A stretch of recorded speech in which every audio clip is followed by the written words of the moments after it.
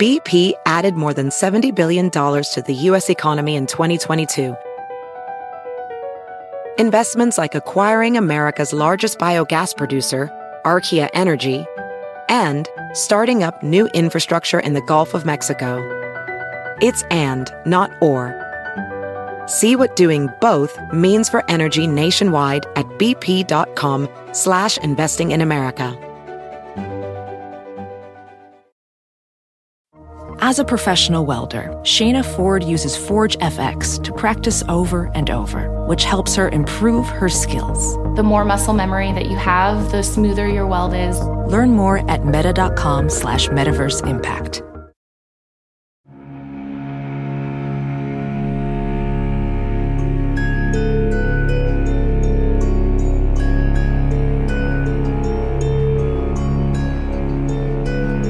LPN Deep Dives presents A Court of Thorns and Roses.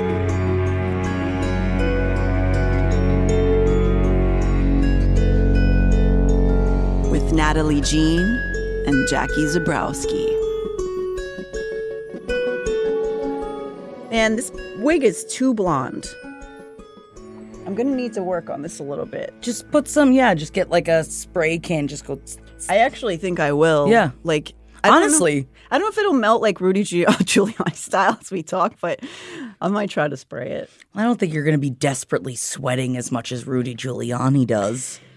Although I don't know. I can't speak for your sweat status. I don't know. Who am I to speak for thine sweat? I'm a bit of a Rudy. Ew.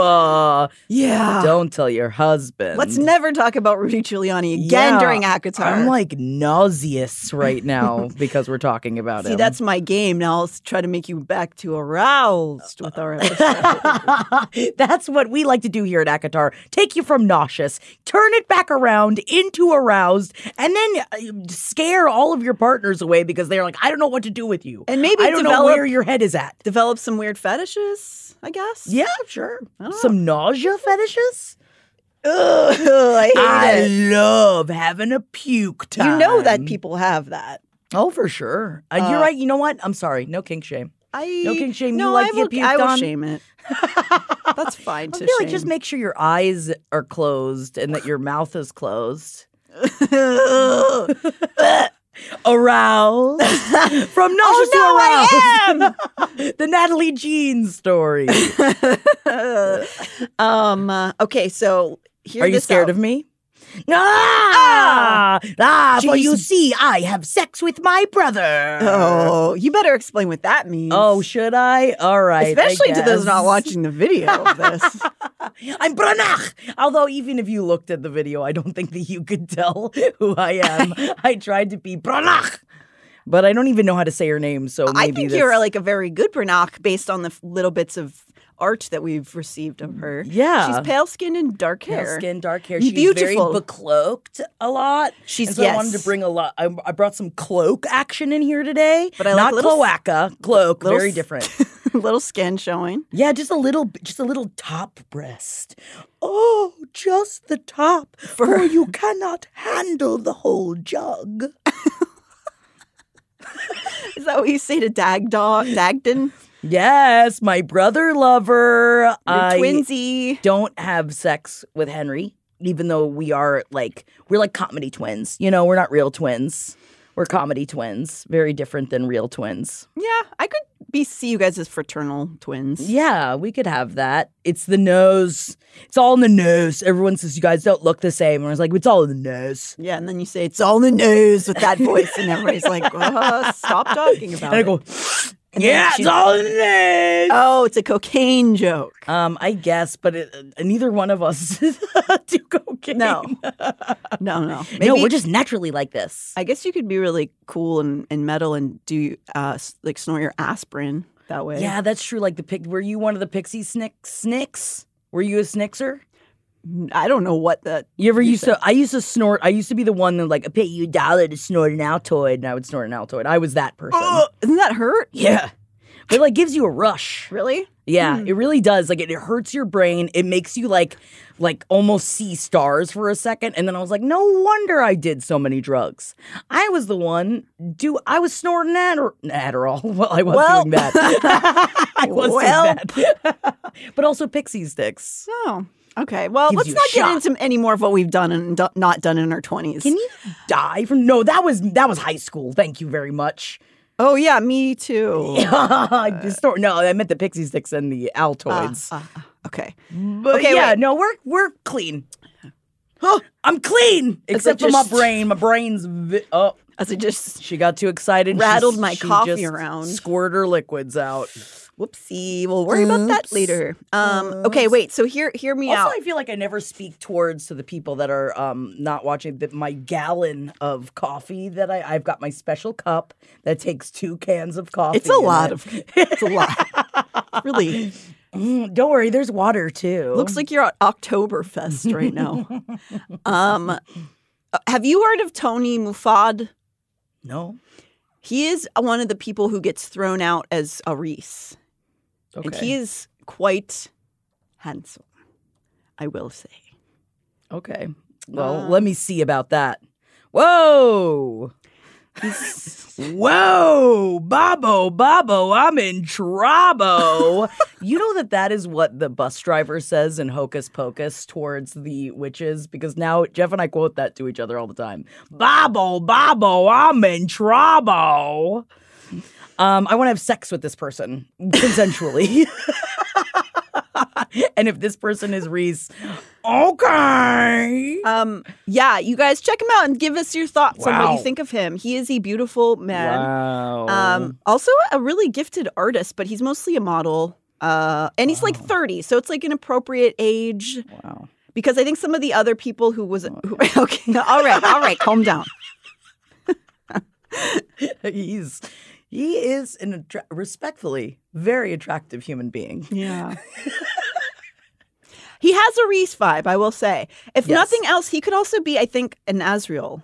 He's got the could see moody that. eyes. Although I don't know if he's in my brain. Azriel's like more like bigger and more like a Greek god. This guy's pretty tall and big. Oh yeah. How big is he? Oh, he's tall and big too. Huh? You just from nauseated to aroused, the Natalie Jean story. Thank you so much. Yes, he's 6'2". Yes, he is big. Oh, he's German. He's German in, I think, Persian. Wow. So that's just one of the people that's been thrown out. So just, guys, check it out, see what you think. So let's get back into the story. Okay, now that I'm ready, even though this isn't like necessarily a horny It's part. not. And actually, Rizan's not really in this episode, unfortunately. No, that's why I'm becloaked. Because you're in mourning? I'm in mourning for my Bat Boys. There's very little amount of Bat Boys in this episode. But you can think about them and imagine them. Okay. Yeah. So we return. This is back to where Feyre it is now the summer solstice, the second one. And if you recall, the first one was a very magical time for Feyre because it was where she finally let herself go and danced to the fiddle. Remember the he fiddles? was fiddling all about. And she drank the drink that made her all high. And she danced, and then she kissed him at the dawn. Much of it looks the same as last year, but there is, of course, a change. Ianthe is here now. This biatch. And she wants things done a little differently. Much like our religious holidays that have merged pagan and Christian beliefs, she wants everyone to be sad and miserable before they can have a party.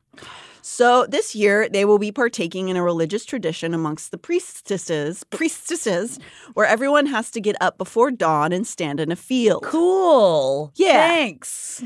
To be honest, I think it would be rad to do a summer ritual where people watch the sunrise. Sure. But she's not doing it for thanks or love or joy. I feel like you do that after you've partied all night long. And then everyone stays up, you watch the sunrise, and then the celebration is over. Yeah, I could see that You for know? sure. Yeah, which is what they kind of did last year. Because if you recall, like her and Tamlin like went into the field and did their little slow dance, and they watched the field with the creatures go like, and it was like magical, and they watched the sunrise. But this year they're starting with the sunrise, and she's not really doing it for anything other than herself. She wants to make herself look important, and Feyre can see right through her. Just bring in your Boros Snoros in here. Yep. Feyre wonders whether the summer court's summer solstice is similar and laments over how her budding friendship turned out with Tarquin, the Lord, because as you recall, she has a blood ruby out for her. Yeah. But he's so cute. He is. In my brain, he's very cute. And a good man. Yes. A good male. Also a good male. Thank you. Not human. Yeah, not a human. Never a human. So Not like us. Us boring, stupid No, humans. not right now. I'm Branagh. Yeah, you're blah. So while she worries about this retaliation from the summer court, still she remembers that he has yet to actually provide information to the spring court about the night court visit. And so it's not totally a wash yet because he could have already sold all this information to the spring court. Mm-hmm. Now that Alice, Barkface. yes, has been in a bit of the know about Feyre's deeds, she also has kind of helped her, without saying it, helped her like craft this look for herself. So she helps her find this white cloak and white flowers to put in her hair. She like would Natalie Jean. Oh, me? I feel so weird in this white dress. I don't. It's like not me at all. It doesn't make you feel more pure.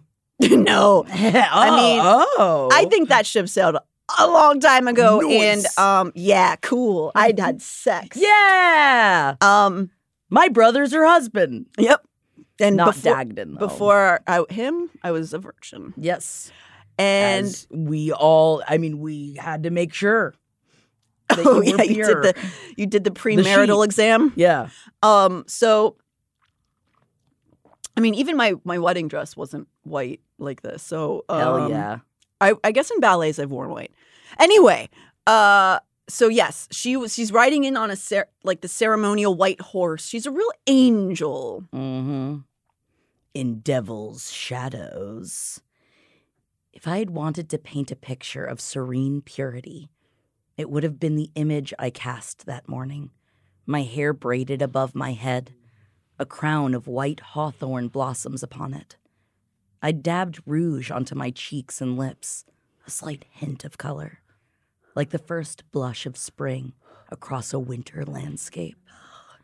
Angel. Oh my God, you're so breathy. You must be pure now. That's how you know if someone's pure, if they talk like that. That's when you go, oh yeah, oh, that breathiness of an angel, huh? Yes. That sounds like a snake. Yeah. It's because I'm in the cloak. A virginal snake. Aw, cute. Yeah. She rides to the site in the fields of the spring court where Ianthe has set up this altar, which, despite her best effort, sounds pretty rad. Like this flower altar set up at the dawn. They all gather for the sunrise to signify the beginning of summer. So it's like Tamlin and like some of his court and some of the sentries and stuff. And Tamlin looks longingly at Feyre here, and I almost feel bad for him. Almost. Her in this white dress with the wedding fiasco, plus he's probably remembering the joy they had last year at the other one. And so he was so happy and sweaty and sexy last time. Man, fiddling all about. Now he's all dry and frowny. Not fiddling. Not fiddling. Nah. In ACOTAR, she was a child, and now she is a queen. Mm-hmm.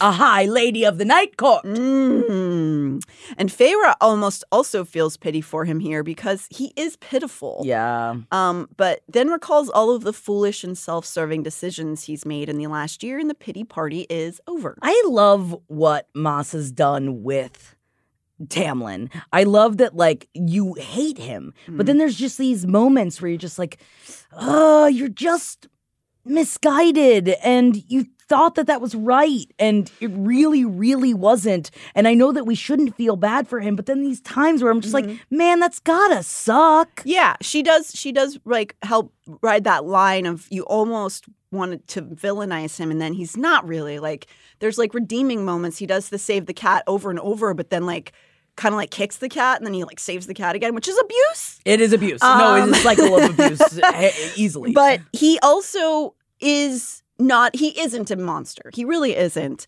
And there are these moments where, like, yes, he deserves this, but I do feel sad for him because he does desperately love her and he's trying to appease her. And she's just like, I'm going to destroy you from the inside. You bitch. You don't even know. You don't even know. So Ianthe begins her little song and dance as the gray light is starting to show as the Hibernian creep twins sneer at everyone. Ah, yes, we have sex with each other.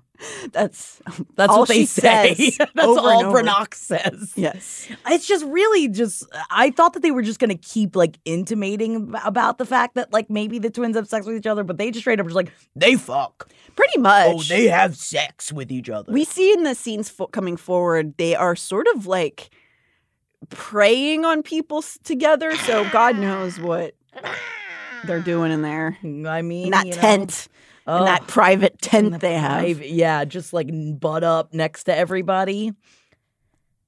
I ignored the royals as Ianthe lifted her hands and called to the crowd behind us. A blessed solstice to us all. Oh, shut up. Ugh. She follows with a bunch of sanctimonious rituals, like pouring stuff. She spins in a circle. She talks down to everybody and like does gestures. And then she comes to a part that Feyre has learned of already, since Feyre suddenly is extremely interested in assisting Ianthe with preparations. Ianthe instructs Tamlin and Jurian to stand at her side as the sun just begins to crest the horizon. That leaves Lucien and Feyre alone, with Ianthe's intentions to leave them to the side of the trio of powerful fae. So in Ianthe's mind, she's like brought the Lord and the Hibernians to her side for this thing. She's the spectacle she's about to pull off. Oh, get over yourself, bitch. But Feyre has already realized that this is a ploy by her to do a bit of performance art to benefit herself. She has gone out of her way to make herself look very special in this moment, even pulling her hood down to reveal her long blonde hair for this moment. She goes to a spot flanked by these powerful males, Jurian and Tamlin, and upraises her arms. It's very pointed where she's standing. Her little choir girl acolytes have placed a rock previous to this ceremony for her to stand specifically in the right spot.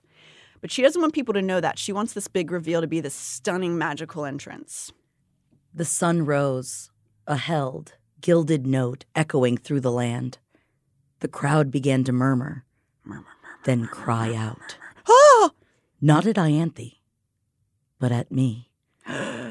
At me, resplendent and pure and white, beginning to glow with the light of the day as the sun's path flowed directly over me instead. Fuck you, bitch. Fuck you. You thought you were going to get that light. You're not going to get that light. It doesn't shine through you. It shines through another bitch. That's what you get, Ianthe. Oh, my, me? Yeah, what? Am my eyes so powerful? Oh, my goodness. I love it. What a slappity slap in the face. That's because Feyre knew of Ianthe's plan and has ever so slightly moved the marker using Tamlin and Helion's wind powers while nobody was looking. So she just slid the rock a little bit over for Ianthe. It's such like a fuck you, fun thing to do. It's a very like Mean Girl, like Real Housewives. You can see them doing but also gaslighting the hell out of everybody. Yeah. Feyre is totally just I was like, what? Did the rock? No, the rock couldn't have moved. You must have been wrong. The sun must have moved for me. So it's funny too. The visual is very funny because Ianthe doesn't notice, so she's still standing in the dark like this, arms up, just being like, "I'm the queen of it all." And then she turns around and realizes everyone's staring at Feyre and gawking. She's like in the dark. Yeah, but you learned that first thing in theater school. Find your light, Find bitch. Your light. Find that light. Ugh. So, not satisfied with this slap alone, Feyre unleashes her day court light and lights up like a lantern. Sick. She acts shocked, and Ianthe has to be like, wow, just like I planned for it. I wanted her to glow. Oh, I did it. The people are stunned and begin to whisper, "Blessed curse breaker."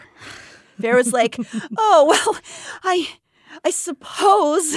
I think if everyone was like murmur chanting my name, I think that I would slip off of the rock. Like I'd just be like, yes, like I'd be so powerful that I'd just like be wet, you know? You're right. I am. I am a blessed curse breaker. It's like choke. You got so excited you choked. I You're like did. Wendy. My throat's so tiny. When she drinks water too fast, then she goes, It's because she's so dainty like me. oh, I love Wendy. I do too. Just talking about dogs, I you miss know. her. I wish she was here. Yeah, she would have a lot to add to this. She would. I don't think Auntie Jackie should be making jokes about fucking daddy. And I'd be like, yeah, I'm sorry, Wendy. Then I have to have a big conversation with her about sex and like what consent is. You haven't had that conversation with her yet? She's not thinking about sex. She's only like 55 years old. Yeah, you're right. They stop. We're going to stop in a she's- couple of years. No, she hasn't started Oh, yet. she hasn't started yet. Well, you know what? Different strokes. Yep. Gava. Couple. So Pharaoh reaches toward Lucian in this moment, and though he's unaware of her plan, he just wants to get under Ianthe's skin, and it's enough for him to drop to his knee and bring her hand to his brow. Like, Sick. I love that he falls in line where he's like, yeah, no, oh, we saying fuck Ianthe right now? Yeah, sure, yeah. and that is awkward. And all the others in attendance also go to their knee, and everyone's just like revering. Praising her, like the beginning of Lion King. Yeah. When I looked to Ianthe and smiled again, I let a little bit of the wolf show. She looks pure, but she's dirty at a core. Mm-hmm. So the rest of the solstice celebration is Why I said it like that. I just yucked myself Jersey out. Shore. Yeah, it's we've been watching a lot of Jersey Shore on Thursdays, and we're into Jersey Shore Family Vacation now. Oh wow, you're yeah. you're doing all of them. Oh, we're doing all of it. You know what's great? The Jersey Shore Family Vacation. Really? Yep. Have they matured? No. But they all have kids. God. Are they still like doing the fist pump bar stuff? Oh yeah. Oh, Trying not to cheat on their partners. I don't know. I don't know if I'm in for that. Yeah, you know, you can look but you can't touch. Get crazy, get wild, get crazy, get wild. You wanna have something, do something crazy. Man, you're not watching enough Jersey Shore. I guess so. The rest of Solstice celebration is akin to last year's, with parties and hobnobbing and canoodling. Yes, please. Well, not with Feyre and Tamlin this time, but presumably the other Fae are doing kissing. Mm-hmm. I would just assume. Feyre steals away at one point and manages to get some mental pictures of what happened to Rizan down the bond. He laughs and they share that they wish that they could spend this day together. Aww. It brings a heaviness to her heart, but she pushes it aside because she has issues to attend to. She's a wolf in sheep's She's a clothing. wolf. As the Fae dance and drink and laugh, she shyly approaches Tamlin. Will you dance with me? Yeah. Oh, I'm not hard. I feel the cringe, as everyone on the internet says. Yeah. He's like, yes, of course I will dance with you. So they get into the swing, and then it slows down to a waltzy kind of dance, like a slow dance. And so she like leans in and does like the stuff against his chest, and she like wants to barf, but she puts on all of the masks and continues her facade. She makes him believe that she's warming up to him. Because, of course, she has used the excuse of her kidnapping trauma being the reason she doesn't want to be touched romantically. And since Tamlin is never really a full villain, he is very patient and understanding about this. Because it would have been really hard to root for him if he was getting shitty about it. Yeah, for sure. But he is being very just like loving and kind, being like, that's okay. You know, like Giving take her your time. space and giving her time because this is a lot that's going on. Man, you know, I feel like I don't use my wiles enough. I've never seduced for a ploy before. Are you going to do it now that you're married? I think that it's more difficult. I guess you can only turn that towards your partner then. Maybe I should start seducing it more, just like taking out my breast and being like, what do you say about going out tonight now? To Jeff? Yeah. Just like popping it out? Yeah, just like taking out my breast and being like, my breasts, are you wooed? Subtle. I don't know. Everyone likes me because I'm usually subtle. The subtle one. And I'm just really like skirt around things. So mysterious. Mysterious, like always mysterious. And but I think that I should be seducing more. Wear the cape and no top underneath it. That's a great idea. And then I'll just be sweating just because it's hot out. And it's like, I don't know why I've got this cape on. Because you're being mysterious. Because I'm mysterious. Ooh, what's underneath? Well, I hope that goes well for you. Thank you. Yeah. Even in this moment of spell casting over Tamlin, she can't help but think about Harisand and wonder how he could have endured touching Amarantha for 5 decades. Ugh. Which is so sad. It's so sad. They get food together, her and Tamlin, and they sit under a tree watching the merriment. And she admits to herself that it is beautiful to watch this and how she can't believe he would throw this all away, giving this land to Hybern, all for a woman who did not want to be returned. Yeah, dude. Later in the evening, she notices Tamlin giving her those hungry eyes. Even though he's more like a hungry hippo. Chomping at her balls. And so she excuses herself. She leaves after midnight to return to her room, though the party will continue on for many hours, just like last year. So Tamlin has to kind of stay there as the High Lord to be present for his people. And she's like, I'm tired. And she leaves. Kind of, I think, maybe to escape giving a kiss. Trying to like a late night, like, oh, I walk you to your room kind of thing. Yeah. So if you'll recall last year, she stayed up with Tamlin until the sunrise and they kissed them. And said, she has other plans this year. Man, a lot has changed in a year. Really has.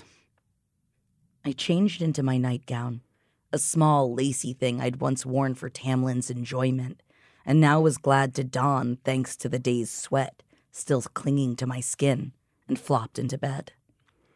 And then she goes into like a series of fitful sleeps. And first time I read this, I thought her nightmares were real here. But now reading it, I realize she was forcing her worst memories to the surface, like you do to get yourself like worked up in an acting scene. Find your light. Find your light. Because woo, does she have something up her damn sleeve? Oh, this trifling woman is like, oh no, I had a sexy nightmare. But not to Tamlin. Whoa. Oh, I guess I didn't really. Let me clarify this. So she had a sexy nightmare. And so Tamlin's still down at this party, but somebody else went to bed early because he's now a mated male. And he didn't want to go trollop around. No, he did not. And also probably trying to keep away from Ianthe as well. Yes. And so she is all worked up in this sweaty nightmare, and she goes across the hall and knocks on the door. I swallowed, a silent question on my face, and he nodded, retreating into the room to let me inside.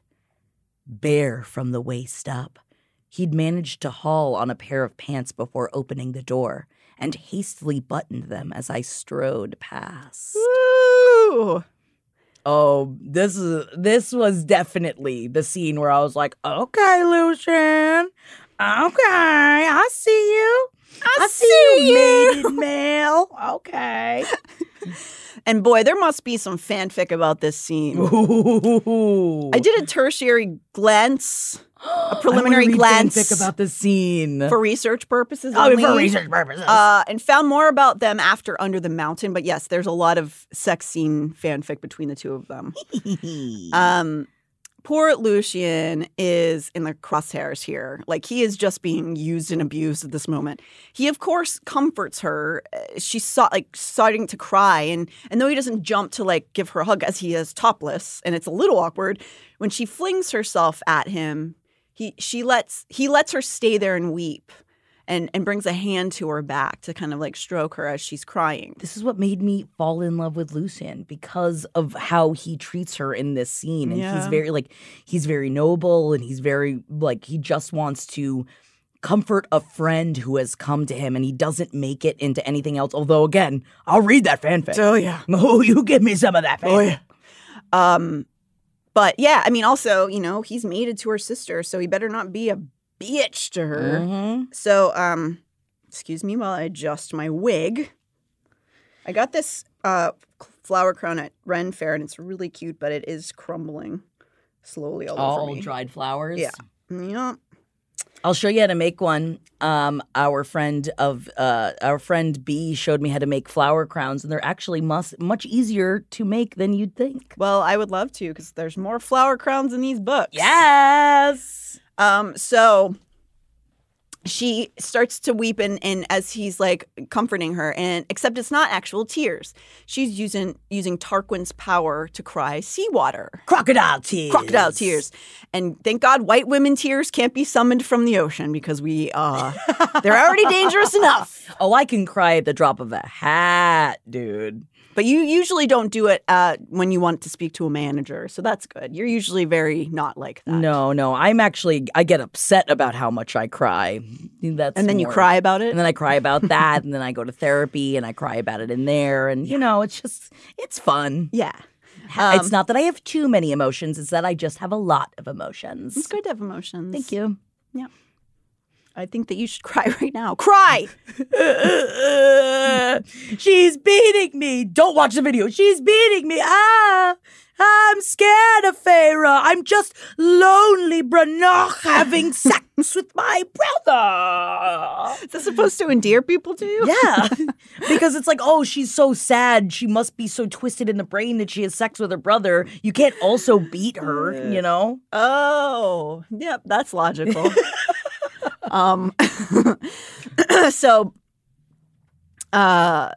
But it's cold-hearted doing this. But I know she has a purpose. She needs to do this. She tells him that she's having nightmares about Under the Mountain. And that's not entirely a lie. She does still have those dreams, but they aren't like before where she's barfing through the night and, she's actually sleeping. She's just having some bad dreams. She's also shielded the room so that Lucien won't sense that Tamlin is arriving, because he is.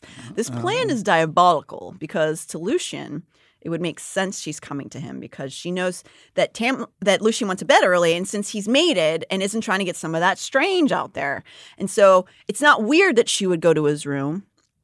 But Tamlin, as the High Lord, would have still been down at the festivities. So if she had a nightmare, of course she would go to Lucien. But crafty Feyre, has also been setting up the hope inside Tamlin that maybe she's ready to kiss. And also, if these males had thought for a second, think about in the past, which was not that long ago, less than a year ago, when she was having these insane nightmares and not telling anybody about it. If they thought about this for more than a second, through any of the things that Feyre is doing, all of this gaslighting she's doing, if they thought about it for a second about who Feyre is as a human being, they'd be like, wait a second. Why is she coming to me now when she didn't come to me all those other times, when she was puking and genuinely upset all those times? Well, and also he ignored her all the time when she was puking. So yeah, maybe that he would rationalize it as I have to be different now. I have to not ignore her. Be better and actually go to her room and try to fuck her in the middle of the night. Yeah, not Lucien nobly. Tamlin. Yes. So yeah. But yeah, so she's been setting up with the stuff for Tamlin. She's the slow dance was the first time they've really touched bodies since then, and she was brushing her hand along his shoulders and giving him little flirty glances. Oh yeah, we're both. I'm so good at flirting. I'm just go googie goo boo. Do you like my boobs? And man, Italian and a baby. Wow. Yeah, it's I'm tapping into the inner me, at my core. I mean, Jeff, that's obviously it worked on him. That's how I got him. That's it. That's all you got to do. Italian baby. Oh, do you, mommy? You give me the bottle. That's me as an Italian baby. The bottle of penis? Yeah. Okay, just checking. Yeah, I mean. So she also knows that he's all horned up, and he would come try to seek her out. And so probably assuming that she came up to bed early, he's assuming, she is telling me to come to the room. But that's not what happens when he shows up, because she is in Lucien's arms whenever she hears what's going on. Bum, bum, bum.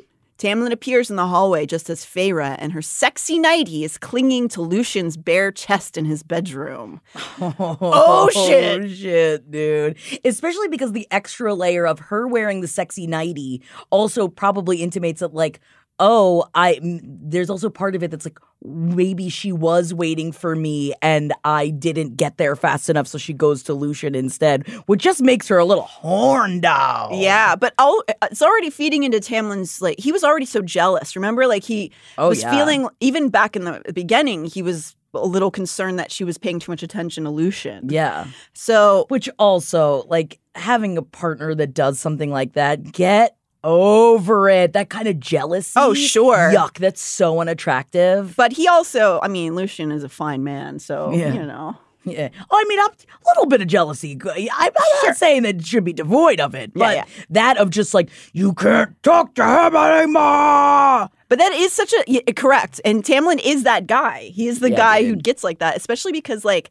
Lucian befriended Feyre first and also helped her under the mountain when he didn't. Tamlin! Oh. So he has every right to feel embarrassed and jealous because Lucian's kind of been way better to her in a lot of ways. And he's got that hot ginger thing going. Now he's all topless. Ooh. Fair. That he's all, think of how muscly he is. I'm going to just keep looking at Tony Mafood.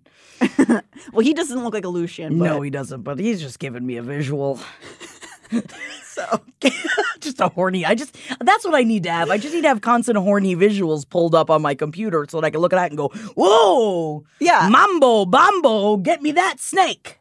It's like a mamba. I thought you were going to start doing Mambo number 5 with all the characters. Oh my God, from yes! A little bit of Lucian in my life. Yeah. A little bit of Rhysand in my guts. My guts.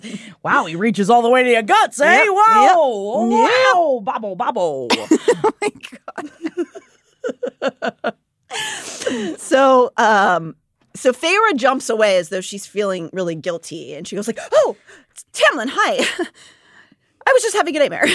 And, overacting it. And Tamlin's seething, but she kind of just pulls him by the arm and takes him out of Lucian's room and shuts the door.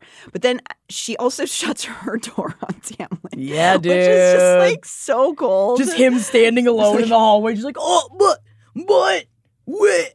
Oh. To her credit, she does at least wait until she's made sure Tamlin left the hallway and doesn't go in and immediately try to murder Lucian. And then after she hears him leave the hall, she smiles to herself in her room. A nightmare, I told Tamlin. I was the nightmare. Oh, biatch. So she knows she just set off a chain of thoughts in Tamlin, considering every interaction between she and Lucian. Again, he was jealous even back at the beginning and fought for her way harder under the mountain. And almost like he's Tamlin being more just stood there and watched. Yeah. Although, like, for whatever reason, I still feel like the Feyre Lucian fanfic should be more like Feyre's dominating Lucian a little bit, subbing. Yeah, because she's in charge. Like right now, she is like bulldozing this court, so I feel like their fanfic should sort of reflect that. Well, I feel like it would start like in the sex where he's comforting her, and then like it starts from that, and then she just like takes control, but he understands that she's had a lot of trauma, and he's not usually into that all the way, but he's into it with her, and so then she like holds him against the bed, and it just like starts like going down, and just starts like undoing his breeches, and then takes out his big ginger cock. Whoa! I'm sorry. All right, a fanfic. I mean, you should, obviously. I used to try and write Riverdale fanfic. I did that for the Patreon for a while, where I would take a scene that happened in Riverdale and I would continue on with the scene.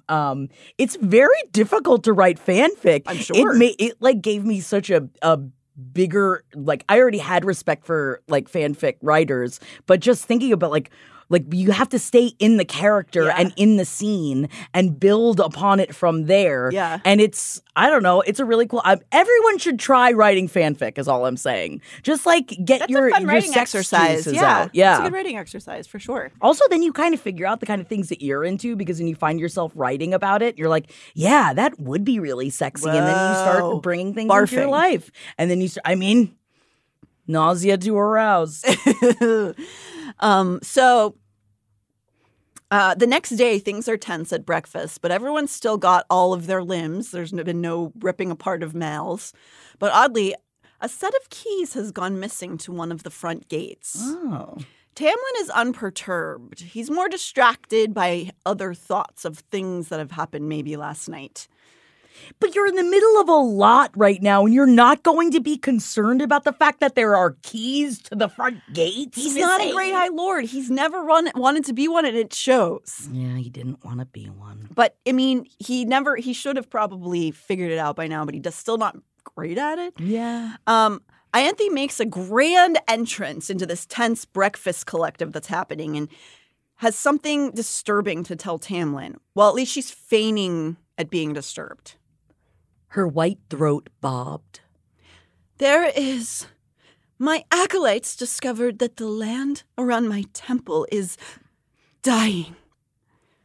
Boro Snoro, little snake snitch. Literally everyone at the table, Highburn, Springcourt, all of them are tired of this woman. Yeah. The only one that's not tired of her shit is Tamlin. Yeah, no one's buying this. They're all just sort of like looking at her, like rolling their eyes, and like, okay, Ianthe, your flowers? Okay.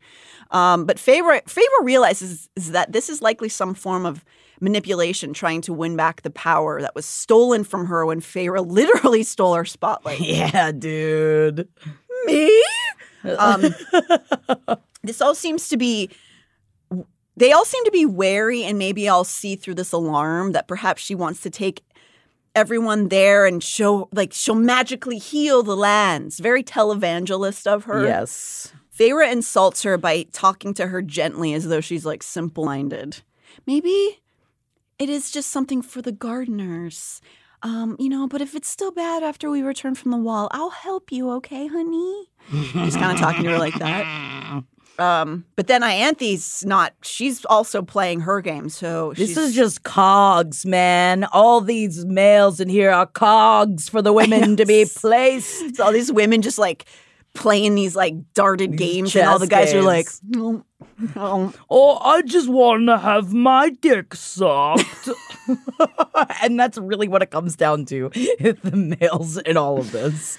Yeah, that really is about a lot of stuff in life. Yeah. Don't get me started. Men. But so Ianthe's also playing her game, and she's like, oh, you're going to the wall. Are you going, Tamlin? And she's trying to like get into Tamlin's head, basically. And Feyre feels a headache coming on and assigns it to the fact that Ianthe's being annoying. And also because she's having to keep all these shields going at the same time, so it's a lot of magic being used. But we realize later that there was probably a different reason she was having this headache. Oh, is there? Mm-hmm. Snakes in the grass. Snakes! Virgin snakes. Virgin snakes. So... we'll learn about that a little bit later, which means that her magic's probably so powerful that the amount she's doing wouldn't even faze her if not for the other things happening. Truly cauldron blessed. Cauldron blessed! But regardless, Ianthe's pointed tone spooks Tamlin when he's like, I'm not going, but should I go? He tells the group he is going to go. I've decided I am going to go. But then Feyre takes her turn. I don't need an escort.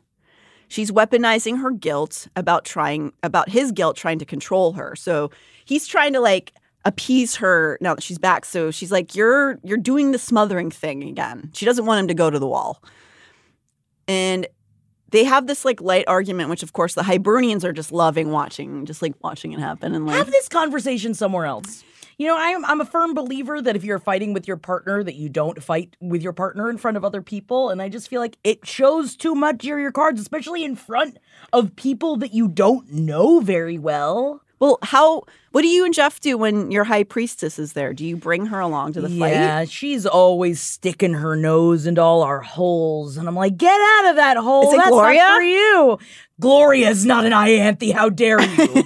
Well, she could be a priestess, though. Did I tell you that Gloria's got her own baby now? She's got her own baby goose. I didn't know that. Yeah, it's Gloria 2.0. What? Not that she's better. She's just different. You'd think I'd give her a different name. All right, I will. What? Oh, it's Gloria 2.0. What's her name? How about Gargantua? I love it. Gargantua because she's a really little goose. She's only a couple of inches big. You gotta post the goose. I haven't seen it yet. Oh, yeah. She's made out of felt, and she was from somebody on tour. Someone on tour gave me Oh, this that's beautiful little cute. felt goose, and I love her. Now she sits next to Gloria.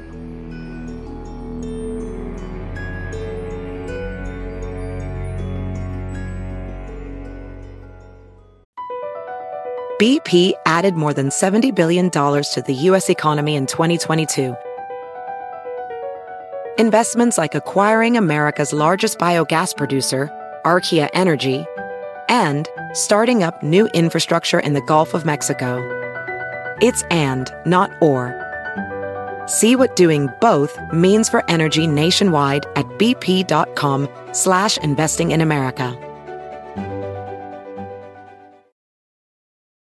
Professional welder Shayna Ford used VR training developed by ForgeFX to hone her skills as a welder. The more time that you spend practicing it, that's what separates a good welder from a great welder. VR training can help students like Shayna repeatedly practice specific skills. Virtual reality definitely helps because the more muscle memory that you have, the smoother your weld is. Explore more stories like Shayna's at meta.com/metaverseimpact. Rack your look for spring at Nordstrom Rack and save up to 60% on brands you love. Rag & Bone, Vince, Marc Jacobs, Adidas, Joe's, and more. Great brands, great prices every day at Nordstrom Rack. Score new dresses, denim, sandals, designer bags, and sunglasses, plus updates for the family and home. Get your spring on for less, up to 60% less, today at your Nordstrom Rack store. What will you find? Pulling up to Mickey D's just for drinks? Oh yeah, that's me. Nothing extra, just perfection and a straw. Coming in hot for the coldest cups on the block. Because there are drinks. Then there are drinks from McDonald's. Mix things up with any size lemonade or sweet tea for $1.49. Perfect with our classic fries. Price and participation may vary. Cannot be combined with any other offer. Ba-da-ba-ba-ba.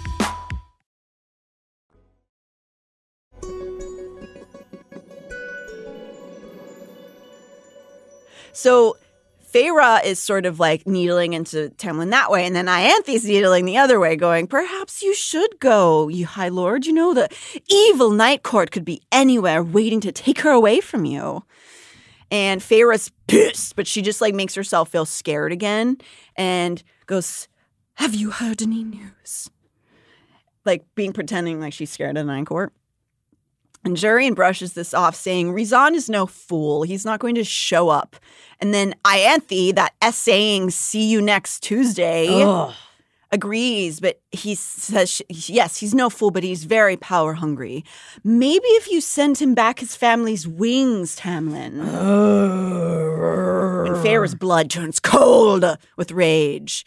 She's been trying to find them for Rizan, of course, because if you'll recall, Tamlin's father killed Rizan's mother and sister and then tacked their wings up on the wall. Like, God, it's pretty gruesome for him to But I still don't know if I'd want my loved one's wings back. No, that's what I think, too. It's pretty gruesome. Like, it's like I guess unless you want to, like, bury them or something. I guess, but it feels like that's somebody returning your loved one's, like, taxidermied body to you, and you're like, thanks. Although I have told Jeff that I am going to get him stuffed after he dies because I don't want him to ever not be in my life. And then I'm going to bring stuffed Jeff with me to all the parties because I want to make sure that he's involved. So you're just like going to just like devolve into like Texas Chainsaw Massacre eventually? Yeah, but it's like, it's cute. Yeah, Okay. it's like romantic instead. And like I'll dress him up like a Gloria, like a bigger Gloria, and like for all the holidays.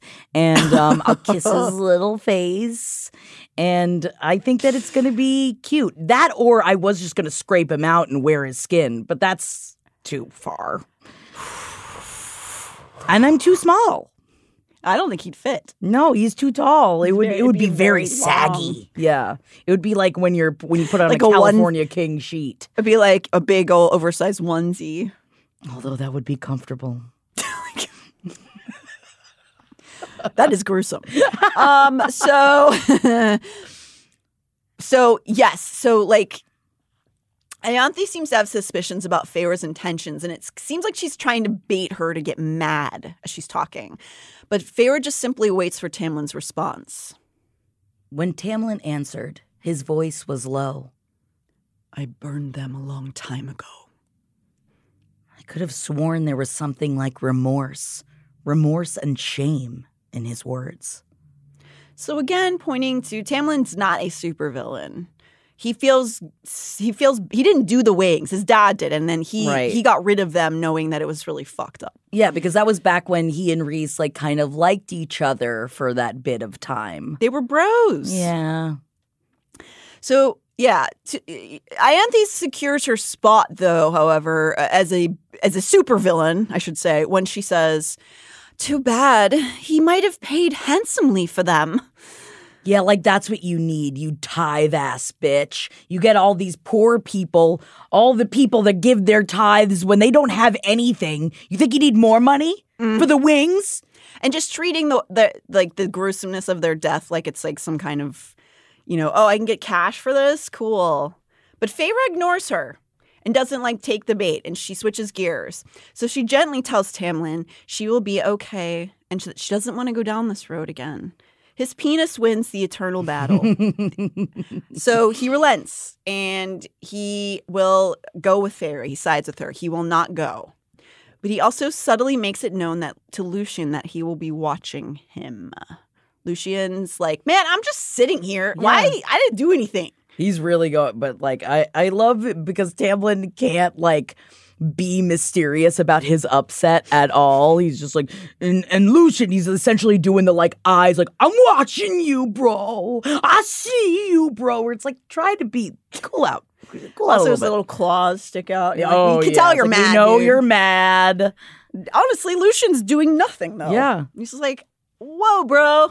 I'm trying to fuck her sister. But also, it goes to show what Tamlin thinks about a female, because there's no way the female would be hoodwinking a big strong man. Right. It must be the man at fault here. Yeah. And because he doesn't, I really feel like he doesn't think that Feyre is strong enough to even do something like this. Yeah, which is absurd. She saved their entire people. Cuss breaker. Ugh.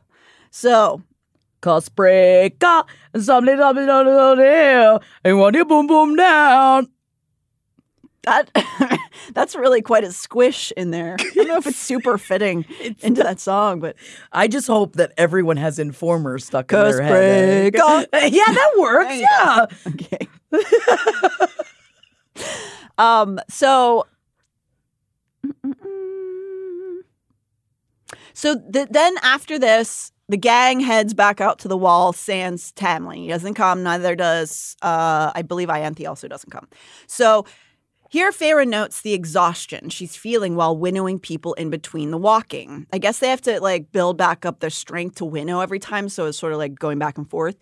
She attributes this to the number of people she's carrying, but again, she's not fully correct. As they reach the spot where they will analyze the wall, it's becoming late, so they plan on working in the morning, and they decide to set up camp there. They all have dinner around an unmerry campfire, and Feyre waits while their attendants build their tents. See, now that's how you do camping. You just bring attendants with you, and then they set it all up for you. Make sure that you're make sure the AC is going in the tent, and that's the kind of camping that it's glamping.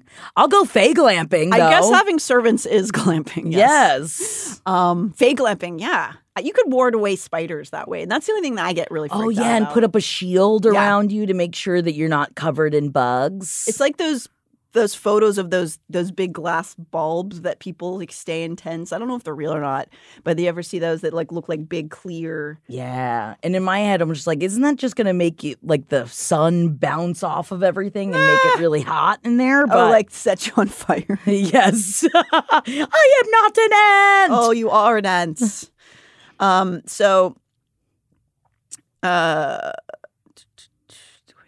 So then after the tents are built, the Creep twins go into their own little tent together, and Feyre and Lucien will be sharing one. Did you just call me a creep twin?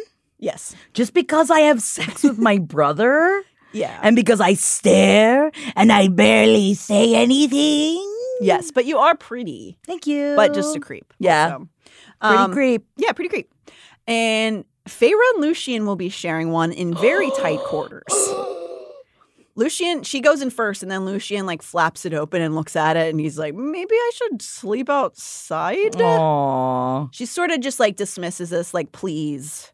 And I mean, his reaction is fair. It would be deeply awkward to sleep that close to someone you're not having sex with. Yes. But Feyre can have the excuse that as the High Lady, the High Lord's wife, I guess. Please, yeah, not a High Lady. There's no High Lady in the Spring Court. We're not being crazy here. He's required to protect her. So he obliges and he lays in the tent with her as she snaps that Tamlin is being a pain in the ass about her associating with Lucien. Lucien unbuttoned his jacket, but remained mostly dressed as he slid onto his sleeping roll. I think it's made worse because you two haven't. I mean, you haven't, right? I stiffened, tugging the blanket higher onto my shoulders. No, I don't want to be touched like that. Not for a while. Good for you. Know your boundaries. So she's still half filled with guilt because she knows Lucien is a good male, but she's also mad at him. Yeah. So these scenes where she's with him are sort of like torn in her. She's like internally torn. She asks him sincerely if there's any way to get out of this deal with Hybern now that she's been returned. Lucien shuts this down quickly. It's impossible. The binds of the deal will wreak havoc on everything if they try to break it. He goes on to tell her that bargains are old magic, and he himself tried to find a way out of it at the day court while she was gone. It's one of their specialties. And they don't even understand the bargain magic because it's ancient. Sick. Yeah. Feyre realizes here that at this point Feyre realizes here that this was the point where Ianthe started to push Tamlin into making the bargain with Hybern. So that after they did everything they could to try to break the bargain between her and Rhysand, then Tamlin in desperation went to Hybern and was like, help me. And of course it was encouraged by Ianthe for him to have that wasn't just Tamlin didn't come up with that. No. Again, because he's more brute strength than he is smarts, and that's okay. But it is scary as a High Lord because he can be easily nudged into why don't we do this really evil thing instead? Bit of a George W. Bush there. It is. And I did not have a sex. It's very different. But you did think George W. Bush was in the room for a second, right?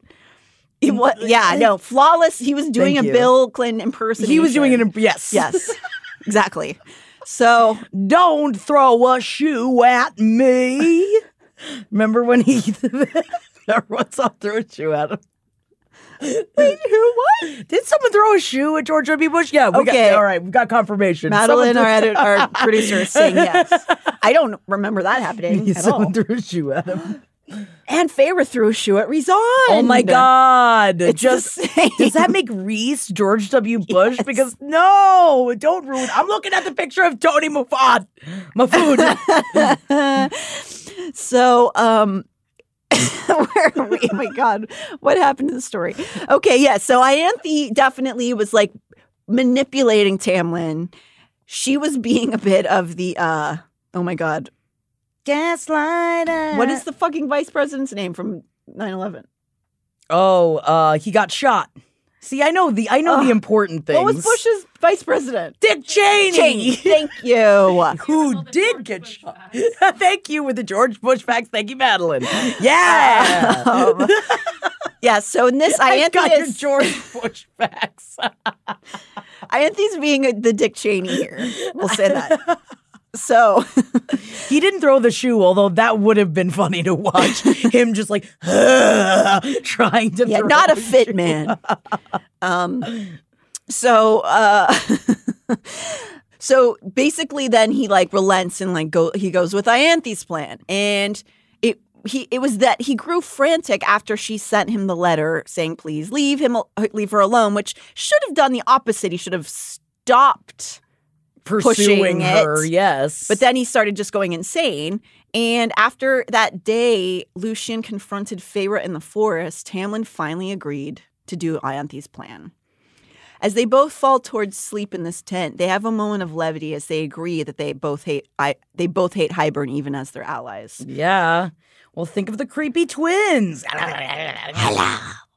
The next morning, Feyre has curled towards Lucien's side of the tent. She acknowledges it wasn't intentional. It was like for warmth more than anything, but is glad. Yeah, that happened in Twilight too. Sure. Yeah, We gotta that's get right. that warmth, eh? Yeah. Mm-hmm. Oh no, Jeff's going camping this weekend without me. Do I have to worry?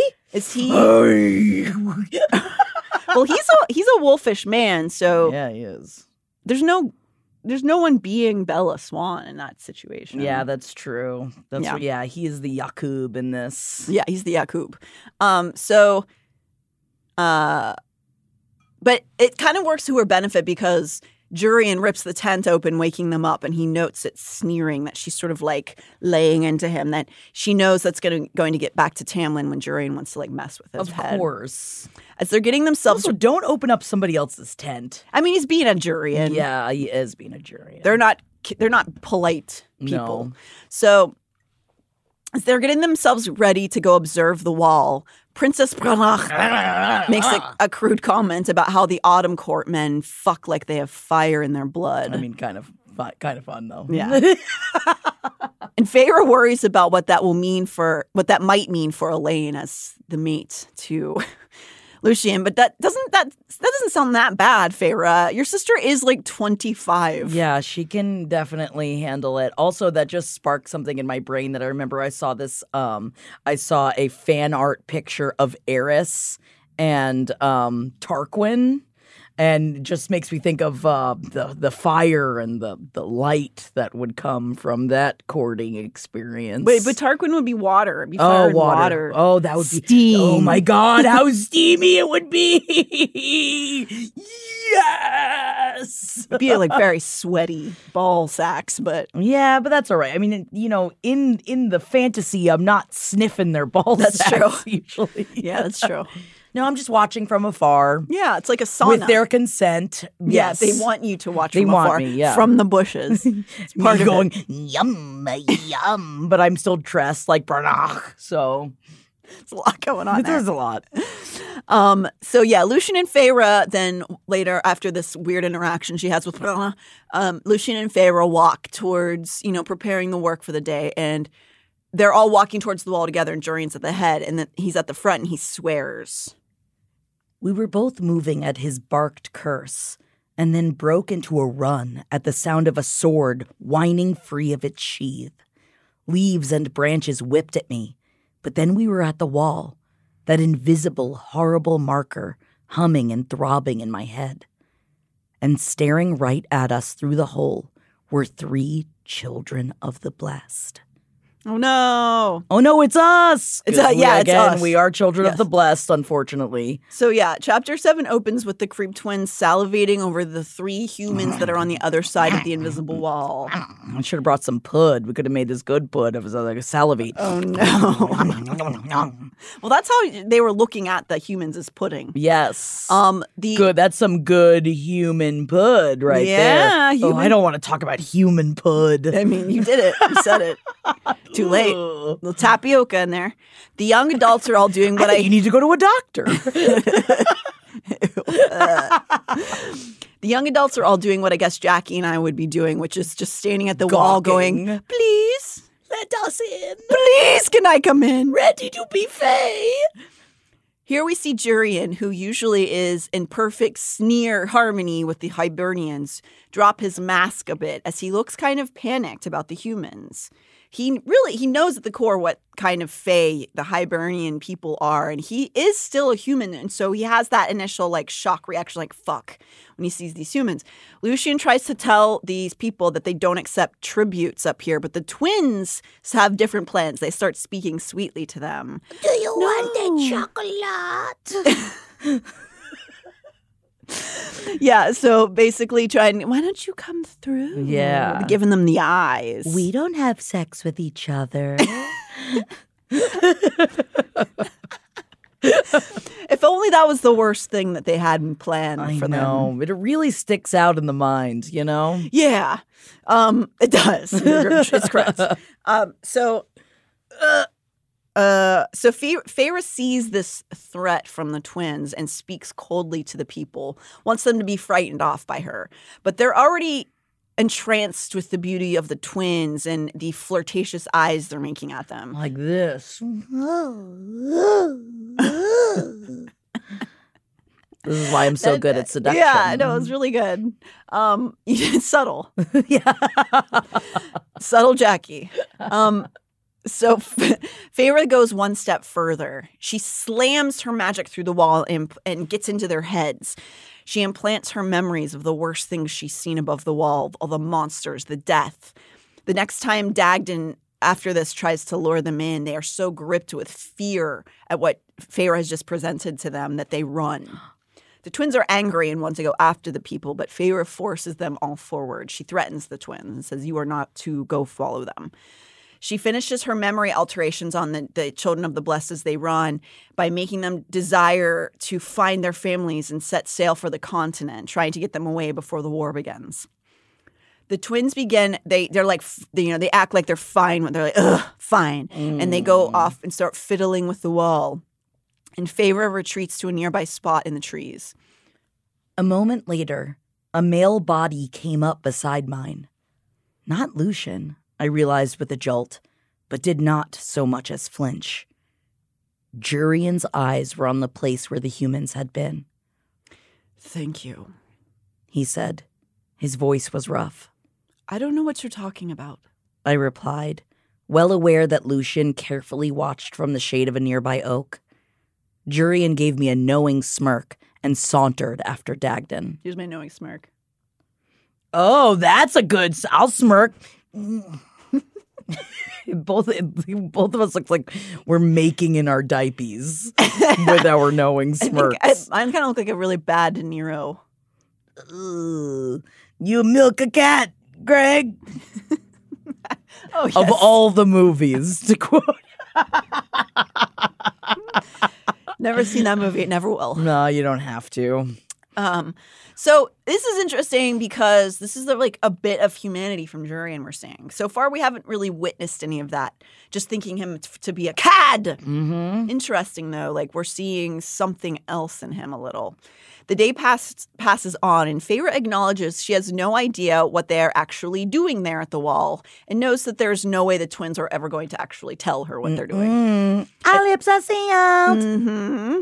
They should put on a little performance so that they sing and dance to Our Lips Are Sealed. But they do it to like the Mary-Kate and Ashley Olsen version of it for when they were kids.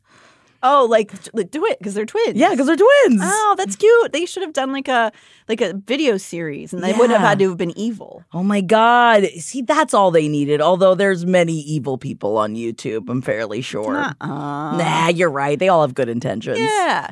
The day passes on, and Feyre acknowledges. Oh wait, as the day turns to night, Feyre finds herself in a rare moment alone with Jurian at the fire.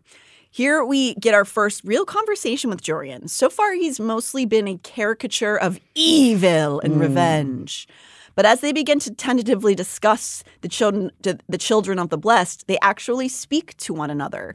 He wants to know what happens to these children of the blessed if they make it over the wall. Feyre doesn't know. She's never seen humans living in these lands, so she assumes nothing good. He scoffs and remarks about how he fought in that bloody war for so long to give his people freedom from servitude, and now these children cosplay and beg to go back. I mean, that would probably piss me off as well. Yeah, but it's always the way. Yeah, always is. dude. People forget, and history repeats itself. Feyre goads him and says carefully, be careful you don't sound. Feyre goads him and says, be careful, you almost don't sound like a faithful pet to Hybern. He challenges her, saying that he has his own reasons for doing all of this. Very interesting. In this exchange, we get some further clarity about his feelings on his lost lover, Miriam, and how he claims to be waiting to seek revenge for her leaving him. Feyre chastises him for sort of wasting his entire resurrection on trying to get back at an old lover.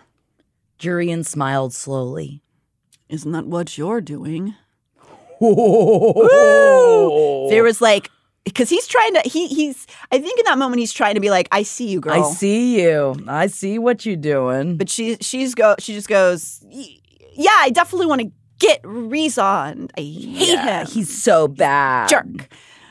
Then we learned something new about Jurian and Rhys's relationship. And this is a little bit like the Alice interaction with her, that she knew that they knew each other during the war, but Jurian here kind of alludes to the idea that he doesn't buy that Rhys is this evil demon. That he went against orders in order to rescue Miriam back in the war, that he's actually a brave man and that he cares for his friends. Yes, he does. And Jurian says the male that he knew was decent and that he doesn't believe that he would have changed that much over the years. And yet here you are, his mate.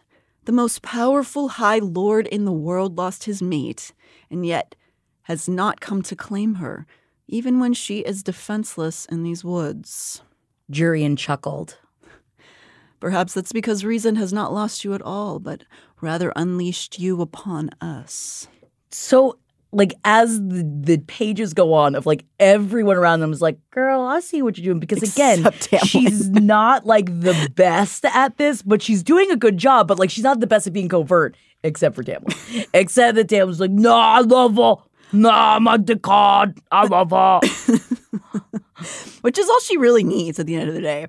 So she hears these words about her mate and she gets kind of horned up about it. Yeah, man. But she's trying to hide her surprise that the Jurian's saying these things after, he was just praised so much by Jurian. She's like, what? No, ew, I hate him. Yeah. Ew, what? Hybern will kill all of you. Was all Jurian replied. They all go to sleep that evening with little event. However, Jurian wasn't wrong. Lucian woke me the next morning with a hand over my mouth, warning gleaming in his russet eye. I smelled it a moment later, the coppery tang of blood. Lucian and Feyre rush from their tent and find a massacre. Well, first they find Jurian and all of their sentries sitting around a fire looking grim, but no twins. You're too late. What were we doing? Nothing good. Not having sex in the tent with each other. This time they weren't. No, this one time. You're too late, Jurian says. It's clear that he is angry, not apathetic about it, which is why he's sitting at the fire. He's can't do anything about it. Likely, knowing there's nothing to be done. Feyre races towards the smell of the blood and there finds the slaughter.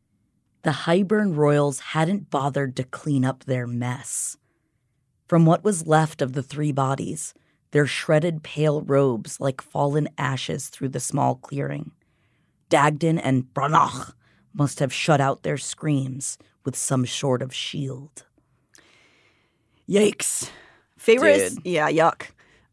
Brutal. Feyre's taken back to the site of Claire Better as she's observing this horror in front of her and realizes that this must be a common practice for Hybern, this kind of mutilation and torture. But they also must be very tired because they didn't get any sleep because they were too busy torturing all night long. Well, they're probably napping now. You think so? Well, yeah. Yeah, I just, I'm feeling for Dagden and Branagh, but maybe it's just because I'm dressed as them. You have to empathize with her. Yeah. So Lucian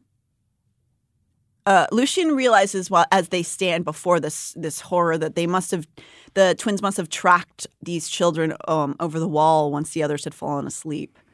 The bodies of the children of the blessed are ripped apart, but Lucian and Feyre cover the biggest parts of their bodies with cloaks. Again, this is reasserting that Lucian is a good male who wants to honor these dead people. Feyre queasily asks Lucien if he thinks that the royals are trying to send a message to them. But Lucien thinks that they consider the humans so meaningless that it's more likely they were just mad they didn't get to fill their druthers and had a tantrum. Man, I ain't never had a tantrum like that. I hope not. No, most of my tantrums are like, I want to go to a theme park right now. And then you go stamp your foot. Yes, and then I'm taken to a theme park. Ha ha. See? That's all you have to do. As chapter... So then, even though maybe it's not a message, Feyre decides to send them a message. Mm-hmm. As chapter 8 opens, Lucien and Feyre are sitting before an enraged Tamlin who is berating them as though they are primary school students who are misbehaving. As they argue about what Lucien and Feyre have done, we learn it was that they have sent the Bogue after the twins. Oh my God. The Bogue. Boggy. Boggy. Bogog. Bogug, if you'll recall, is a creature that you're not supposed to look at, which is also a reference to the boogeyman, which that term is actually derived from the term bogue in Middle English. Oh. I don't know if we said that before. But so this is that one of the things that first frightened Feyre back in the day. Yeah. And so they sent those creatures after the twins and they got their ass handed to them. Their asses handed to them. And Tamlin is pissed about it. That was after they handed their asses to each other. Yeah, probably. And Tamlin's pissed about it because they are technically Spring Court allies, even though they're little sociopaths. What? Us? Me and my sex brother? Yes. You know it. Yeah, we're pretty bad. Badass. But Feyre doesn't give a care. They Whoa. tortured those little humans to death, and they deserved punishment, which of course they did, and it's stupid that Tamlin's mad. But they are a prince and princess of Hybern, so you gotta think about that for a sec. But they, torture porned 3 humans to death. All in one night. That is impressive. And again, Jesus fucking Christ, Tamlin. Acting like they should just have brushed this off makes him look like a real piece of shit and a pushover to the Hibernians. Yeah.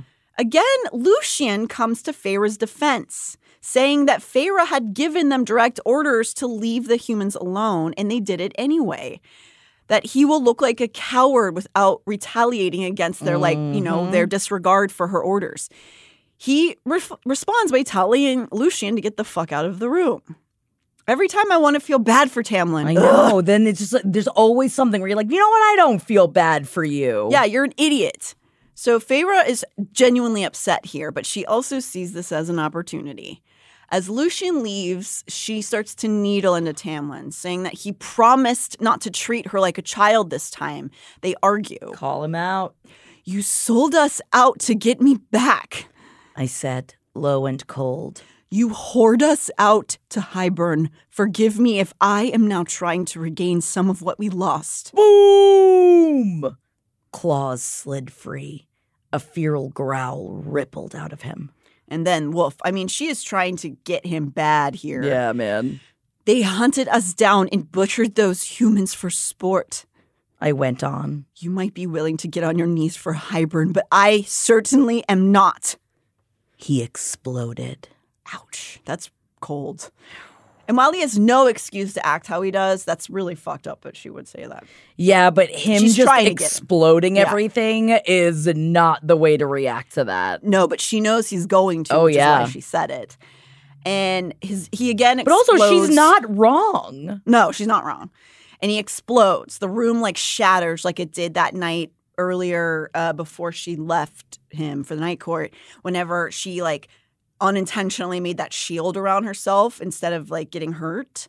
She didn't know she could do it at the time, but this time she doesn't shield herself intentionally. I wonder why. It's a little insane, but it's effective. Yeah, dude. So she gets thrown in this scene, and Lucien bursts into the room at just the right time. Feyre's collapsed on the ground after being slammed away. The room's in pieces. She feels blood trickling down her face and knows that the scene is complete. Tamlin just stands there as Lucien escorts her out, and as an added bonus, a bunch of his sentries are also standing outside the door gawking. Dude. It's not good. It's not good. As Lucien leads her out, Tamlin starts to follow them, and she does another manipulation. I'm fine. I'm sorry. She's like limping and covered and in blood. Apologizing. Yes. Ugh. Diabolical. Yeah, dude. So later, as she's conferring with Rhys in her room mentally, she notes that she's noting that she seemingly has prevented Dawn Court's healing properties to work too well. So she's like intentionally made the healing properties not work to like make her wounds look worse, but it's working way better than she thought it would. And she didn't realize how much the wounds were going to stay. Rhys is unsurprisingly concerned with how far she's taking things. She tells him that she's got it under control, and she teases him by sending a picture of her sticking her tongue out. Which it's so cute that it is like Faye texting, but not even the write down kind. Just their bond is just like a little like, private chat that they've got going. Is this him sliding into her DMs? Chat. Yeah. It's a little aim chat. He sends her back a picture of him doing something else with his tongue. Nice. He's cute. Yeah. Hey, Tony. Not looking at pictures I was of like, Tony his name's Mafood. not Tony. Oh. No, Tony Mafood.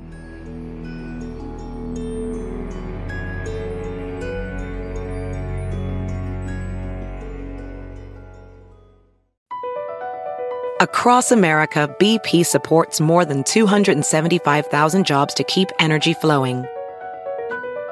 Jobs like building grid-scale solar energy in Ohio and producing gas with fewer operational emissions in Texas. It's and, not or.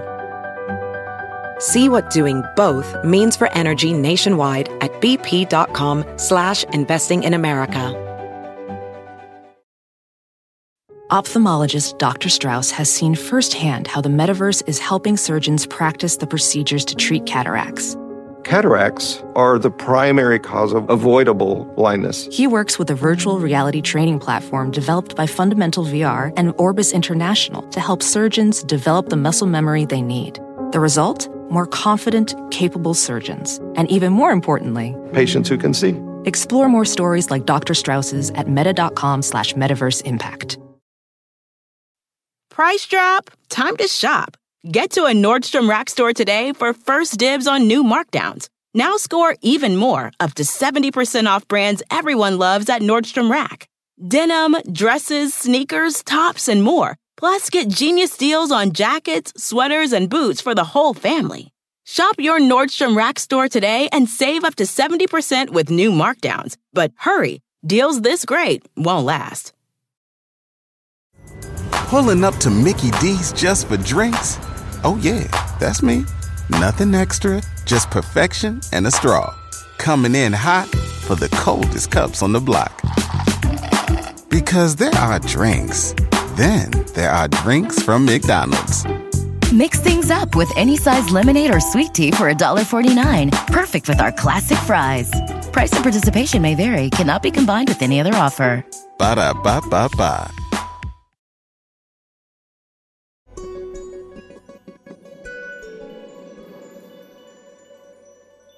In the next scene, she's telling everyone that her bruises are too bad to go to the wall the next day and they will have to all wait. She's again surprised at how slowly the healing is going. And then in this scene, we get a sense of how bad the injuries are when the Hibernians are sulking that they have to wait on her.